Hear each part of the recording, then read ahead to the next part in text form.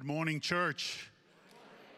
Isn't it good to know that the name of Jesus is all that we need?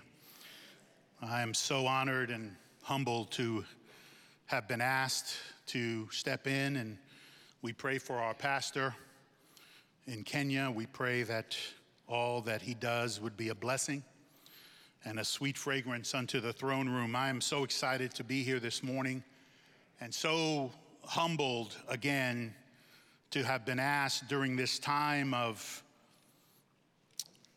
renewing and revival. And sticking with that theme this morning, I'd like to share with you a message entitled, I Need a Mulligan. I Need a Mulligan. So if you would be so kind as to stand and read with me from Holy Scripture, from the book of Jeremiah. It'll be on the screen. And the words in your Bible may read something like this. I'm reading from the New King James Version. It says, "The word which came to Jeremiah from the Lord, saying, Arise and go down to the potter's house, and there I will cause you to hear my words. Then I went down to the potter's house, and there he was, making something at the wheel. And the vessel at the wheel he made was of clay and was marred in the hand of the potter. So he made it again into another vessel, and it seemed good to the potter to make. Then the word of the Lord came to me, saying, O house of Israel, can I not do with you as this potter, says the Lord? Look, as the clay is in the potter's hand, so are you in my hand, O house of Israel." Let's pray. Father, we ask you this morning to take away, remove, eliminate all distractions. Father, I pray for open ears and open hearts and open minds to receive what it is you have for them this morning. Father, move in this place. Holy Spirit, have your way. Father, I pray that you would hide me behind your precious Spirit so your words can be both spoken and heard. Father, we thank you. We pray for our pastor. We pray that you would give him a special anointing during this time, and on this week during the pastor's conference, we pray that your Spirit would fall in a mighty way. Father, we thank you right now. And we pray in expectation for what you have for us over the next few minutes. In Jesus' mighty name. And everyone said, amen. You may be seated. I need a mulligan. Some of you may think I'm talking about mulligan stew, and I would never eat that. That's made of all that's left of the animal and all that's left in the kitchen, and it's been known as hobo stew or community stew, and I won't touch that. So I'm not talking about that. I'm talking about an informal golf term, and I don't play golf, but I know the term. An extra stroke is allowed after a poor shot, not counted against you. In other words, a redo, a do-over. As we read from the passage today,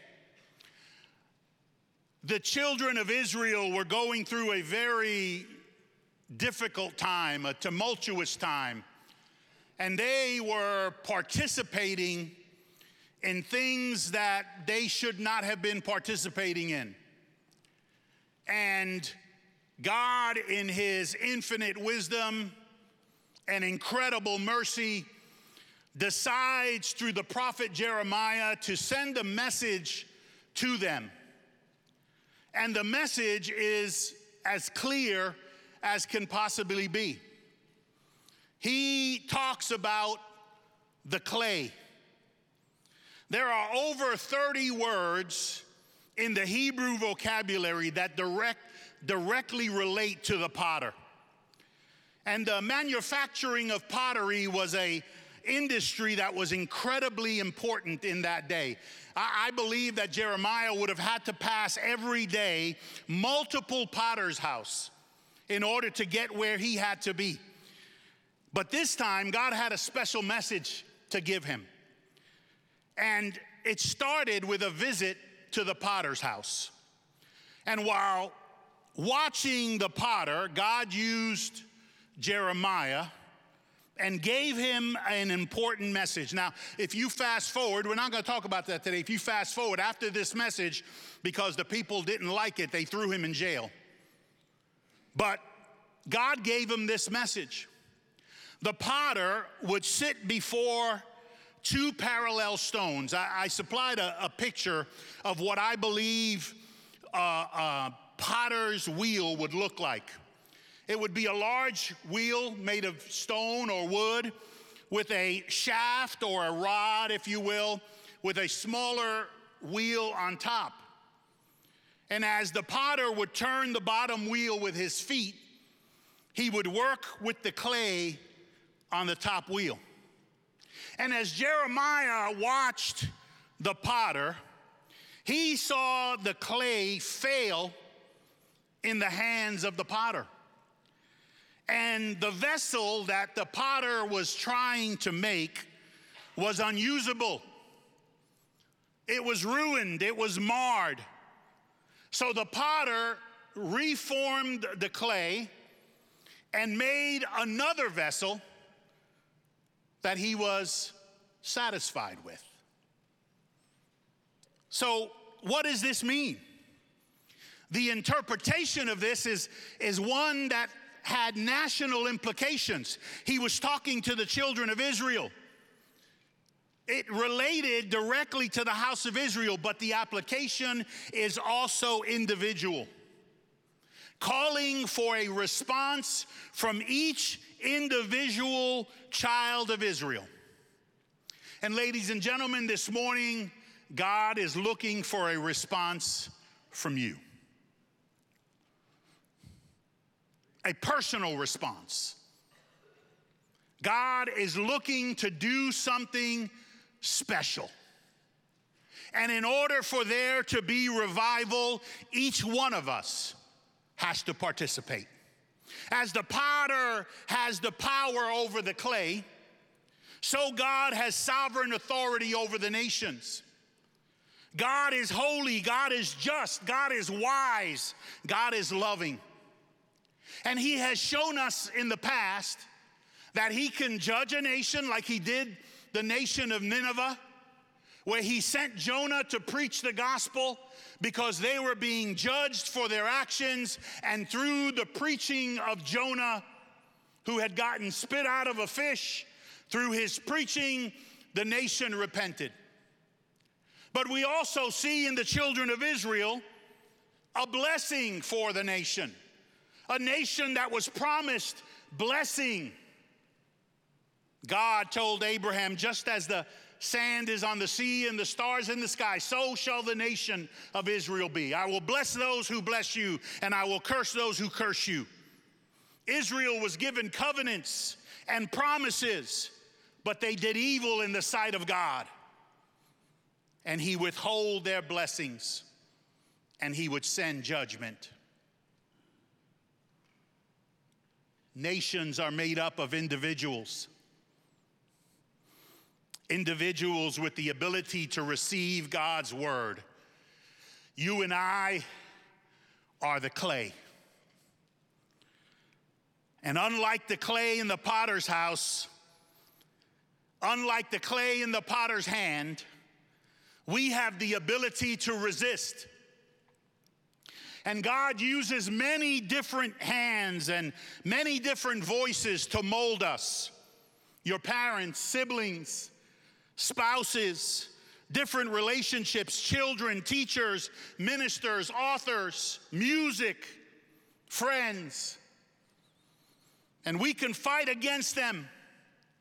But every time we fight against them, we are fighting against the hands of Almighty God. This morning, I want to share with you, as God announces through Jeremiah that he was framing evil, that he was preparing, that he was fashioning, or he was being the potter against the kingdom of Judah. But if the people would repent, he would deliver them. However, if you know the story in this case, They were so chained to their sins. They were so chained to their bad habits. They were so chained to their way of thinking. They were so chained to these ideas that they chose to follow their own path. And they would rather worship dead idols. They would rather worship other gods and suffer from it than serve the one true living God. But like the potter, I want to share with you this morning that we serve a God who is patient, who is willing to mold us again. And whenever we resist him and damage our own lives, God is willing to provide us a new way. Here's what I want to say to you this morning. I want you to remember this. If you remember anything, remember this. No failure in our lives needs to be fatal or final. We have failed and we have gone our own way and we have done our own thing, but I'm here to tell you it doesn't have to be fatal. It doesn't have to be final because we serve a big God. God gave us new beginnings. Aren't we thankful for Abraham and Moses and David and Jonah and, like Pastor preached last week, Peter? These men all experienced new beginnings, but those are far-fetched. I want to share with you what happened to me. You see, about 23 years ago, I experienced something that changed my life. I had been saved at the age of 16, called to preach at 18, and was following God's call on my life. Went to seminary, worked as a youth pastor, did everything I could to follow the call that God had on my life. And then 12 years later, my father, my hero, passes away. He had served God his whole life, dedicated his entire life to teaching and preaching and pastoring. And he was my personal spiritual hero, and my world crumbled. I talk to him every day, and he passes. And I got angry. I got bitter. I got into myself. And for the next 5 years, I didn't set foot in a church. I was hurt. No excuse. I didn't do anything crazy while I wasn't in church, but I wasn't myself.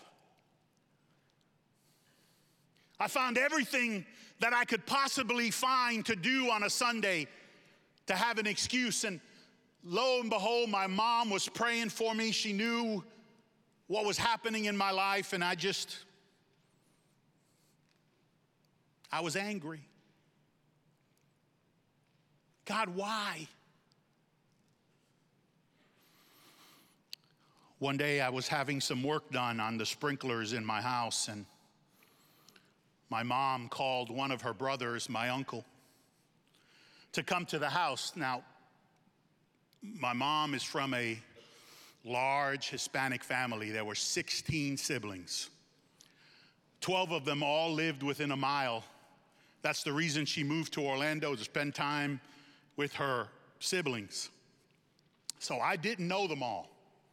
We would have a family reunion once every few years, and there were so many, 78 cousins, first cousins. Yeah, it's crazy. There was a lot. So I didn't have a relationship with many of them. And this one uncle, Uncle Frank, came to the house to work on the sprinkler system. And I come out and I say hello to him and I offer him some water, if there's anything I can get for him. And he says, "No, I don't need anything, but can I talk to you?" I said, "Yeah, of course." With tears in his eyes, he tells me, "God has told me to tell you he still has a plan for your life." God wants to use you. And you've been running and you've been angry, but God has a plan for you. And ladies and gentlemen, I felt like that piece of clay in God's hands. Tears began flowing down my face. I was shocked. I knew that was God. My wife and I get in the car heading towards Altamont from where we live that afternoon. And we pass a church on Cimarron, just past Aloma. And she looks at the church and she says, "Oh, that's the church my friend goes to." I don't know if she had told me that every time we passed there. I don't remember. I was literally in a fog. But I remember this time she tells me that's the church my friend goes to. And I said, "Call her right now. Find out what time tomorrow's service is, because we're going." And thank God I've never missed a Sunday since. And God is using me like he had promised to use me. Why? Because I place myself in the hands of the potter. And I want to share with you this morning, as this introduction goes a little longer than I expected, he's got the same idea for each and every one of you. He wants to use you. And somebody's going to say to me, "But how? You don't know what I've done. You don't know what I've been through. You don't know how many times I've been divorced, or how many times I've cheated, or how many times I've hurt people. You don't know. God can't use me." And I'm here to tell you, nothing you've done is final or fatal. God's mercy and God's grace is extended towards you, and I pray you would open your arms today and receive what God has for you. So how does he do it?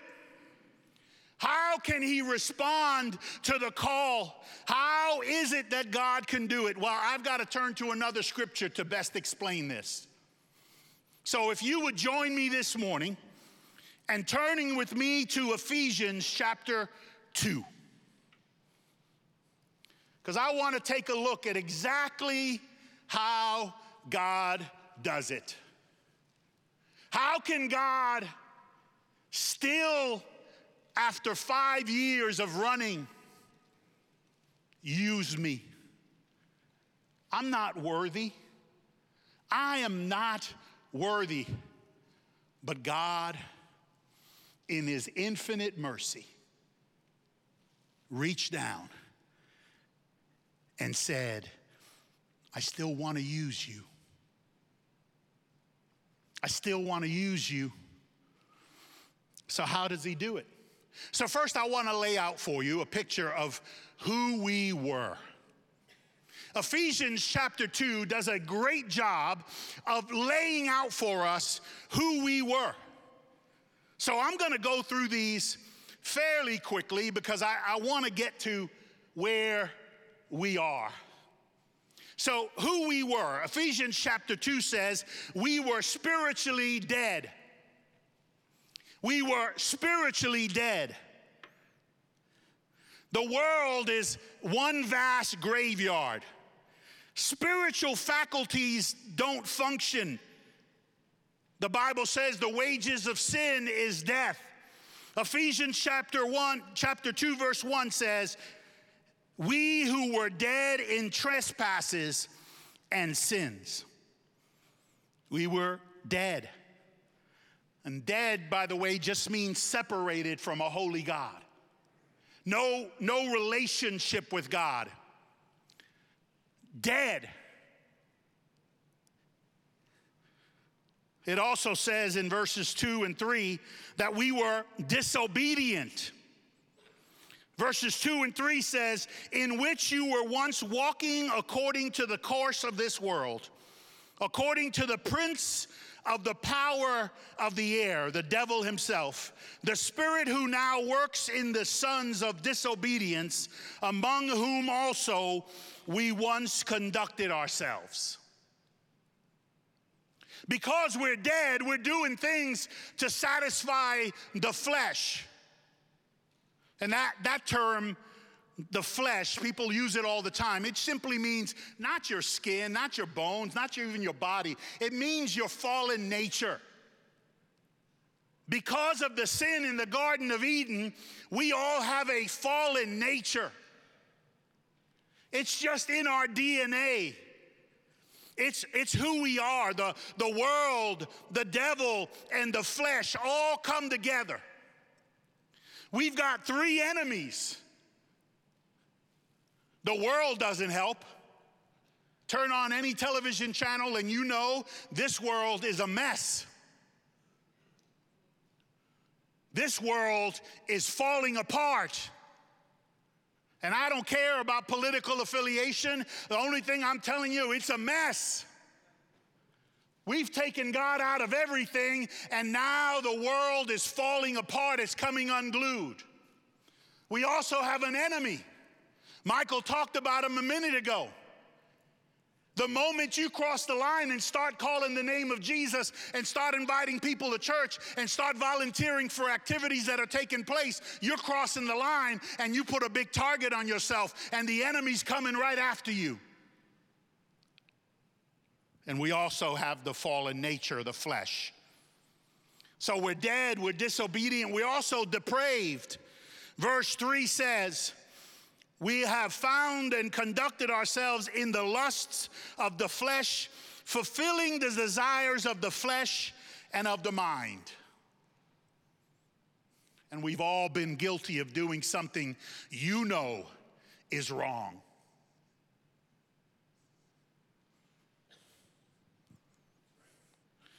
We're incapable of doing anything to gain salvation on our own. We're neck deep in quicksand. And that's where the last word comes in. We're doomed. Doomed. Verse 3 also says, we are by nature children of wrath, just as the others.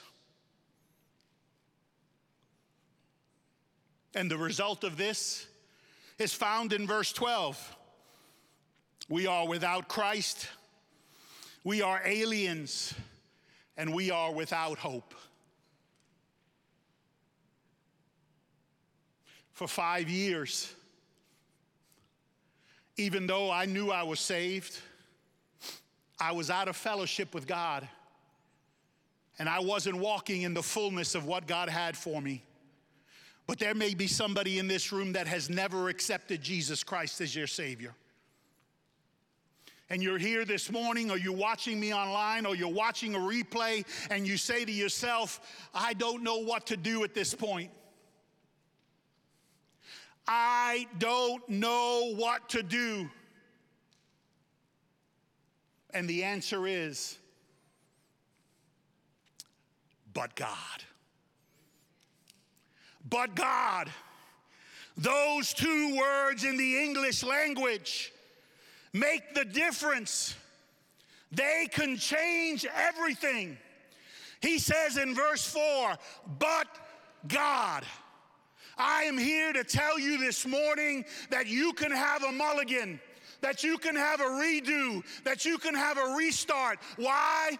But God. God one day says, I'll fix it.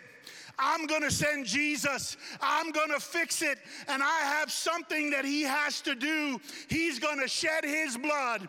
He's going to shed his blood on Calvary's Hill so that each and every one of us could have a mulligan, could have a redo. His blood saves us. His blood pardons us. His blood sanctifies us. His blood gives us mercy. His blood gives us grace. His blood loves us. There is freedom in his blood. There's redemption in his blood. There's unification in his blood. Charles Spurgeon once said, morality may keep you out of jail, but it takes the blood of Christ to keep you out of hell. The blood of Jesus Christ. Christ's blood is holy, it's powerful, and they don't talk about it anymore on pulpits, but I'm here to tell you, it's the blood of Jesus Christ that has set me free. The blood, it's not enough to talk about it. It's not enough to sing about it. It's not enough to preach about it. You've got to apply it to your life in order to wash away all your sins. There's power, wonder-working power in the blood of the Lamb. How does he do it? Ask for forgiveness, and Jesus applies the blood. Ask for it.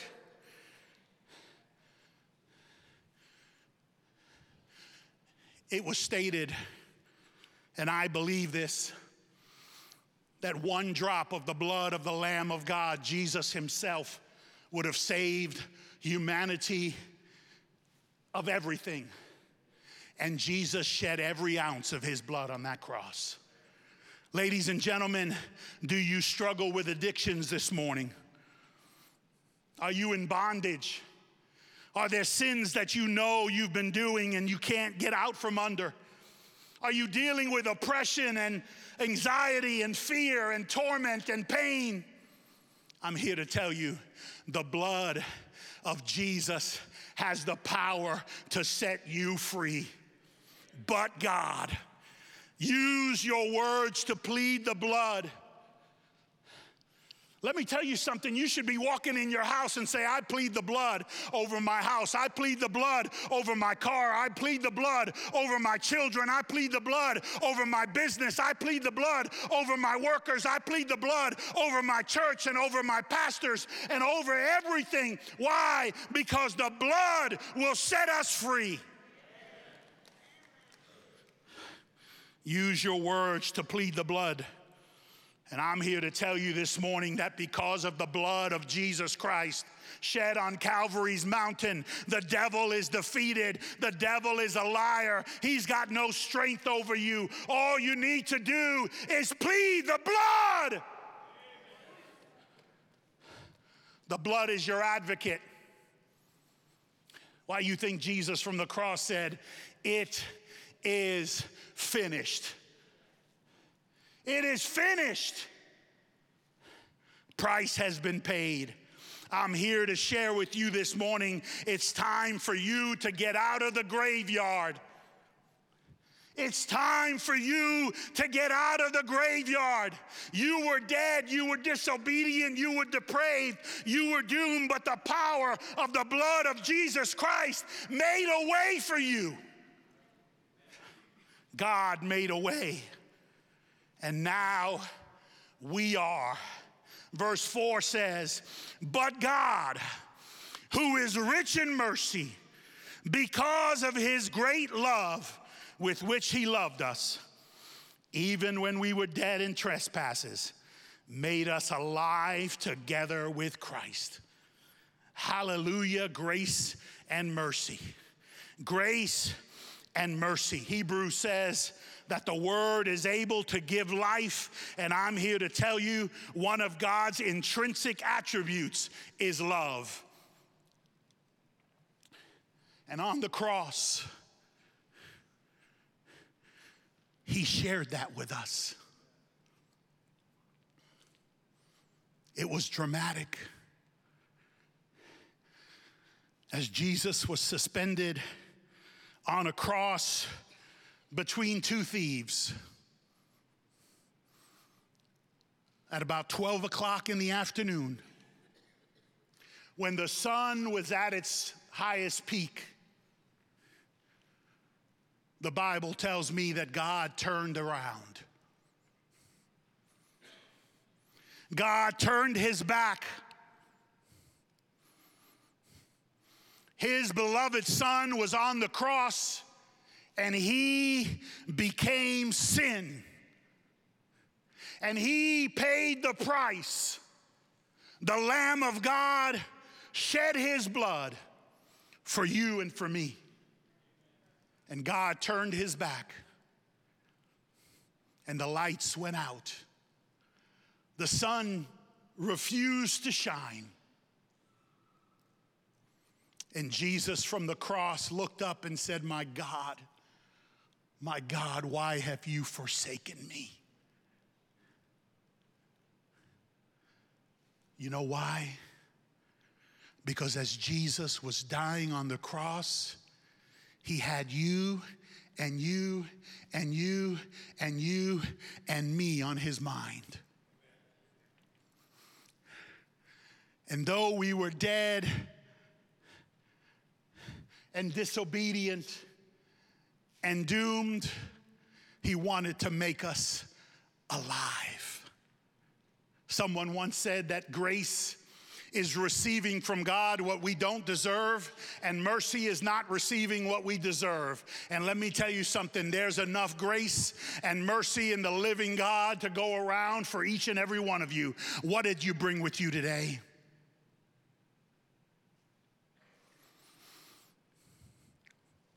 What else are we? Verse 5 says, we are alive. Jesus performed 3 resurrections while he was walking on the face of the earth. You remember the widow's son. You remember Jairus' daughter, and you, of course, would remember Lazarus. All Jesus needed to do was speak the word, and there was life. And I'm here to tell you, because of the work of Jesus Christ, you are no longer dead. You are alive in Christ. You are born again. Verse number 6 says, we were raised up. We were exalted. Our spiritual position is in heaven. We may live on this earth, but I'm telling you, you've got a place reserved in heaven.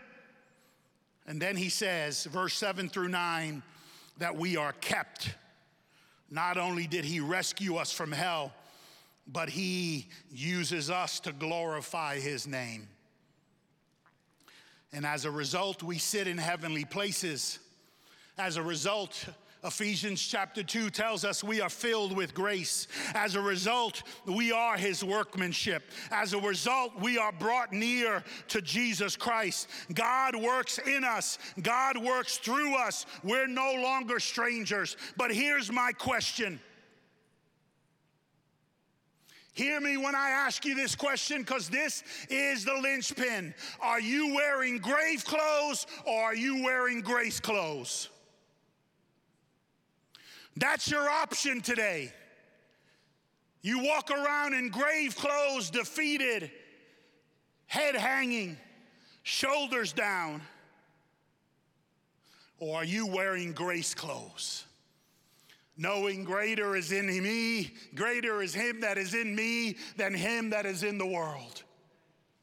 If God be for me, who can be against me? No weapon formed against me shall prosper. I'm here to tell you this morning, this is what revival looks like. When a church is filled with believers that are wearing grace clothes, that's when revival starts.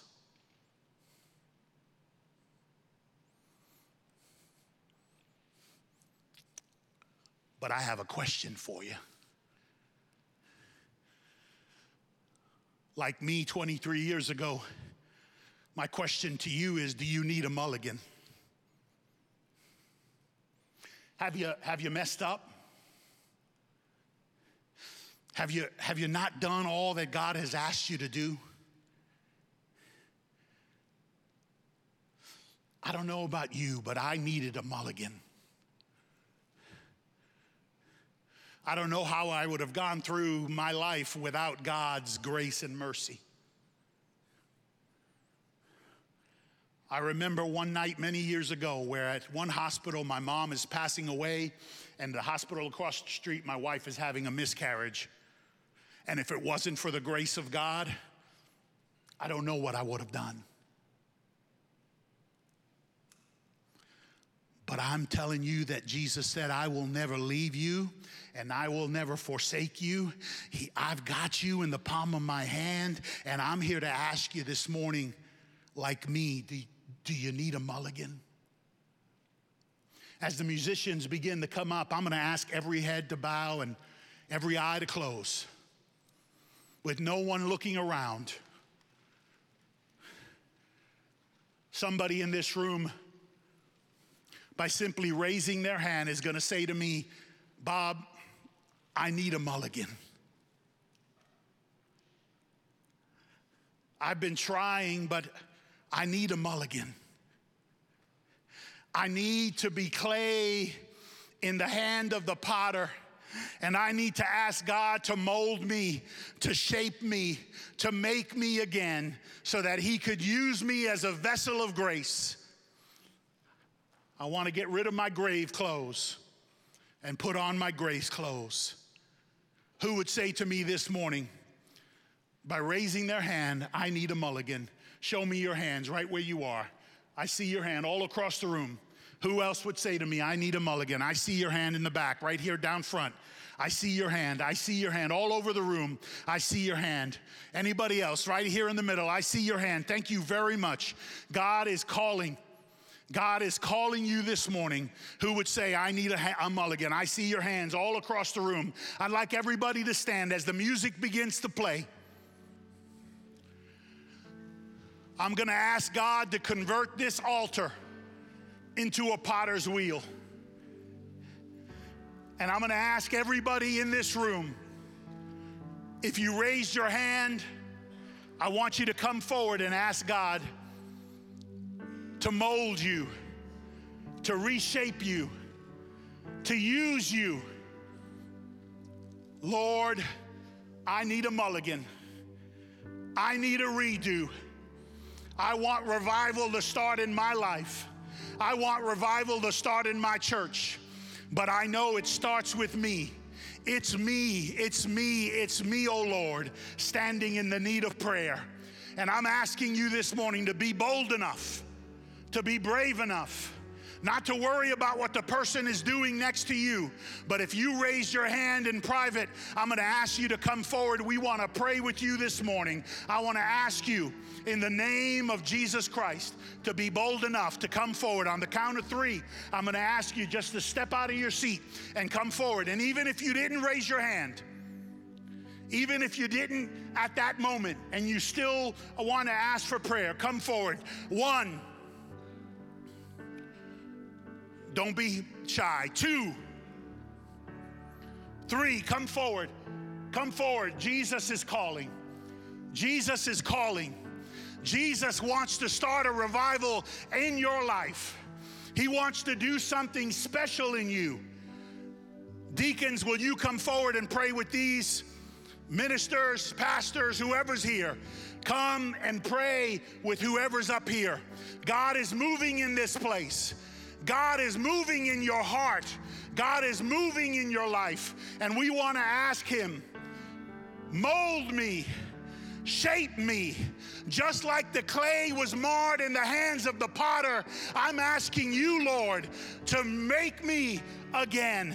I need a mulligan. Will you join me in prayer this morning for all these that are up here?